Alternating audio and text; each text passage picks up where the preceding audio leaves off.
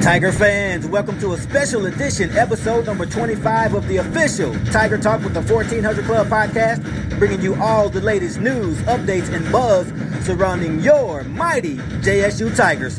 I'm your host, the Corey C., along with the co-host, Vic Wyatt. Be sure to download and subscribe to the podcast so that you never miss an episode. Apple users, rate and review the show, and everyone follow Tiger Talk with the 1400 Club on Facebook and Tiger Talk 1400 on Twitter. It all helps the cause, which is the I love Jackson State University. Joining us today is the acting JSU president, Mr. Thomas Hudson. Welcome to the show, and thank you for coming on. Thank you, guys. Thank you, Corey. Thank you, Victor. I definitely appreciate the opportunity to join this podcast with you today. All right, it's an honor to have you on. And first and foremost, how are you and your family doing during these unprecedented times that we're facing? I hope everyone's safe. Everyone is safe. I appreciate you asking. Everyone is safe. My wife is doing well. I have two daughters, a first and a second grader, actually. So as you can quite imagine, the homeschooling is a challenge. It's a challenge. Right. And if you ask my wife this question, I don't think she'll be quite as calm as I am because she's taking on more of the burden of the homeschooling. Pitch in where I can, but everyone's safe. Everyone's doing well. Just very grateful in the time of this pandemic to have everyone, doing well and being safe. So awesome. That is great news. Great to hear that.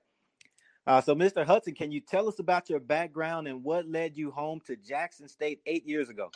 Well, 8 years ago, I was actually working as a attorney in private practice, and the opportunity presented itself. There was a position, actually, an EEO officer position that was available, and that was in line with my background. And I thought it was just a great time to come back. Would be a great place to work and a great time to serve in my alma mater. I would do things like come back for homecoming, of course, come back for different programs and things like that. And just seeing how the campus had grown and how much the campus was progressing was really something I wanted to be a part of. So it was just the right time and the right opportunity. Great. Well, as an alumnus of Jackson State, can you elaborate on how it feels to serve as our acting president right now? Well, first of all, it's an honor and a privilege to serve in any leadership role, but especially as acting president, of my alma mater. As a 1999 graduate of JSU, this school is really a large part of my educational foundation, and I just have a deep love for the institution. It's here, I met a lot of friends, met a lot of professors who helped shape me into the professional I am today. It's where my family went to school. It's where my mom went to school, even after she had me. It was really the first campus I ever knew. So it is definitely an honor and a privilege to be able to give back to a school that's poured so much into me. Absolutely. Mr. Hudson, I can imagine that being thrown into the position of running a university comes with a number of challenges, but how have you and your staff managed to navigate the university through this unexpected COVID-19 pandemic? Unexpected is exactly what it was, but the first thing we had to do and the first thing we did was to make sure we ensured the safety and the well-being of our students, our faculty, and staff. And that was always at the forefront of our decision-making as we tried to, run the university and manage and navigate through this pandemic. Understanding just the magnitude and the implications, we also recognized that acting quickly and decisively was in the best interest of our campus community. So what we really did was start to make a number of decisions early on that helped us manage and work our way through this pandemic while, again, ensuring and maintaining the safety of the university, our faculty, our staff, and our students. One of the earliest things we did, of course, is, we moved from a traditional to an online and alternative instruction methods, and also designed and implemented a COVID-19 response plan. And those were just some of the things that's allowed us to so far, thankfully, manage relatively well. Obviously, this is unexpected. It's a lot of stress and strain on our students, our faculty and staff. But I must say they've managed extremely well, and they've made my job much easier than it could have been. So I'm very thankful, and our alumni as well, just for their support. just very thankful and proud of how the university has managed through this unexpected, unprecedented time. Right, right. You just mentioned that we had to transition to online learning due to this pandemic. But I recall that a few years ago, under Dr. Carolyn Myers at the university, was very proud of its iPad Technology Advantage Scholarship Initiative. And in that program, we integrated technology into the curriculum. Can you elaborate on how that program created a culture shift or technological infrastructure that is helping us out right now with the online learning? Well, actually, and I'm thankful that the university has always, throughout its history, from even from President Peoples' time, going through Dr. Myers, Dr. Mason, and whatnot, we have always tried to position, the university has always tried to position itself on the front line of innovation and aim to provide students with the best technological resources available. This is one of the ways we ensure that our students are prepared for an ever-evolving world. And just now, we recently opened a Center for Innovation, which allows us to do things like podcasting, which we're doing now. It combines education, research, and technology. So really integrating technology into our curriculum has always been a part of the JSU culture. And if you look through the lineage of presidents, all have played a vital role in ensuring that continues. And I'm just happy to, in some way carry on that legacy. Obviously, it is much needed now. It's a necessity. And I'm very happy that the university has always invested in those technological resources. It really puts us somewhat ahead of the curve as we relate to these types of activities. And that is awesome. That is awesome. Can you also elaborate on the financial stability and the enrollment projections for the university? Well, right now, in terms of financial stability, the university is managing well. We're managing well. We're doing as well as can be expected. You understand, of course, that with the pandemic, there's going to be a lot of uncertainty. But I can tell you that our financial standing is strong. The Division of Enrollment Management, our recruiters, they are hard at work, actively recruiting using online resources. If you follow the undergraduate recruitment page, for instance, you'll see a lot of activity with virtual tours. They're moving towards virtual online orientation. So with all of that being said, we really anticipate a solid enrollment for the fall semester. So, I, of course, would like to applaud the efforts of our faculty, our staff, our enrollment management team for their continued commitment to the university. And with respect to our finances, really applaud the university for continuing to make those tough choices, make those sacrifices to keep our foundation strong. So, again, a lot of uncertainty out there, as you can imagine.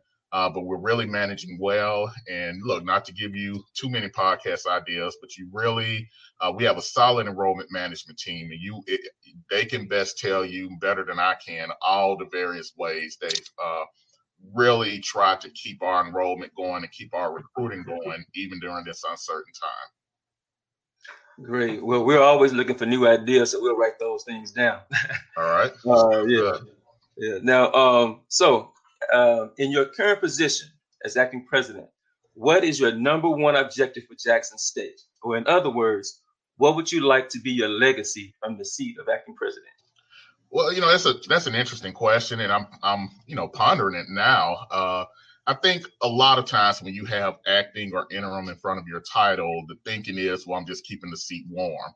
But I always remind people that while it's an honor to be acting president at Jackson State, that is not an honorary position. That is an active working position.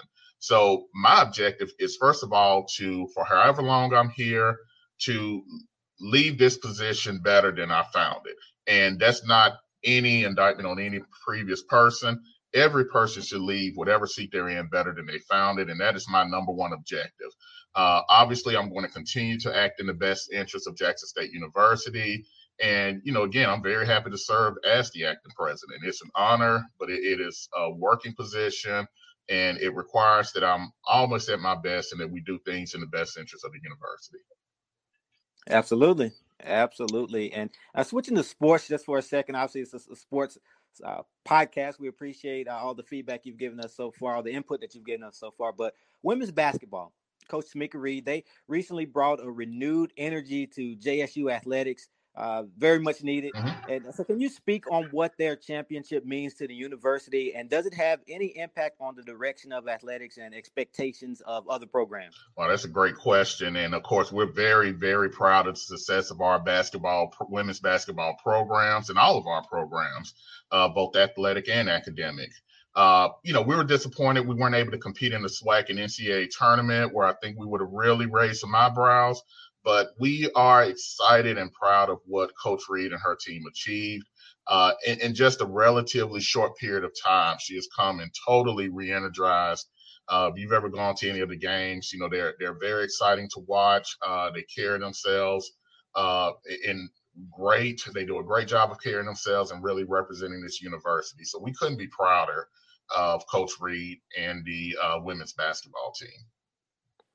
All right.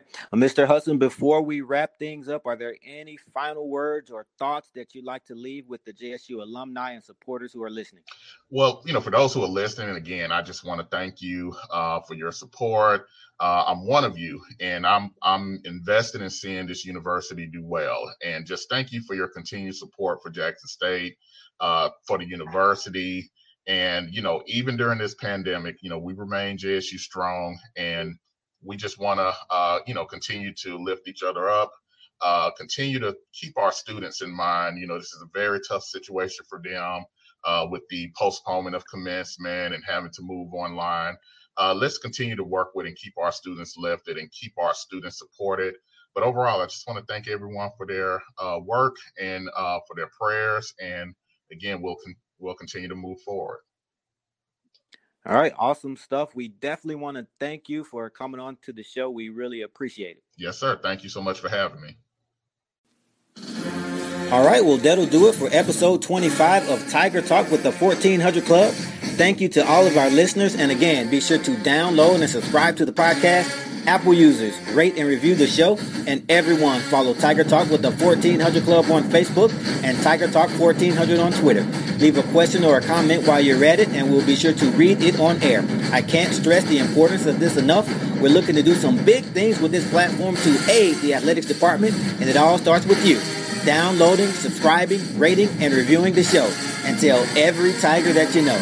We're on all podcast outlets, Apple Podcasts, Google Podcasts, Spotify, and so on. And we'll be posting each episode on our Facebook and Twitter pages. As always, thanks for your support.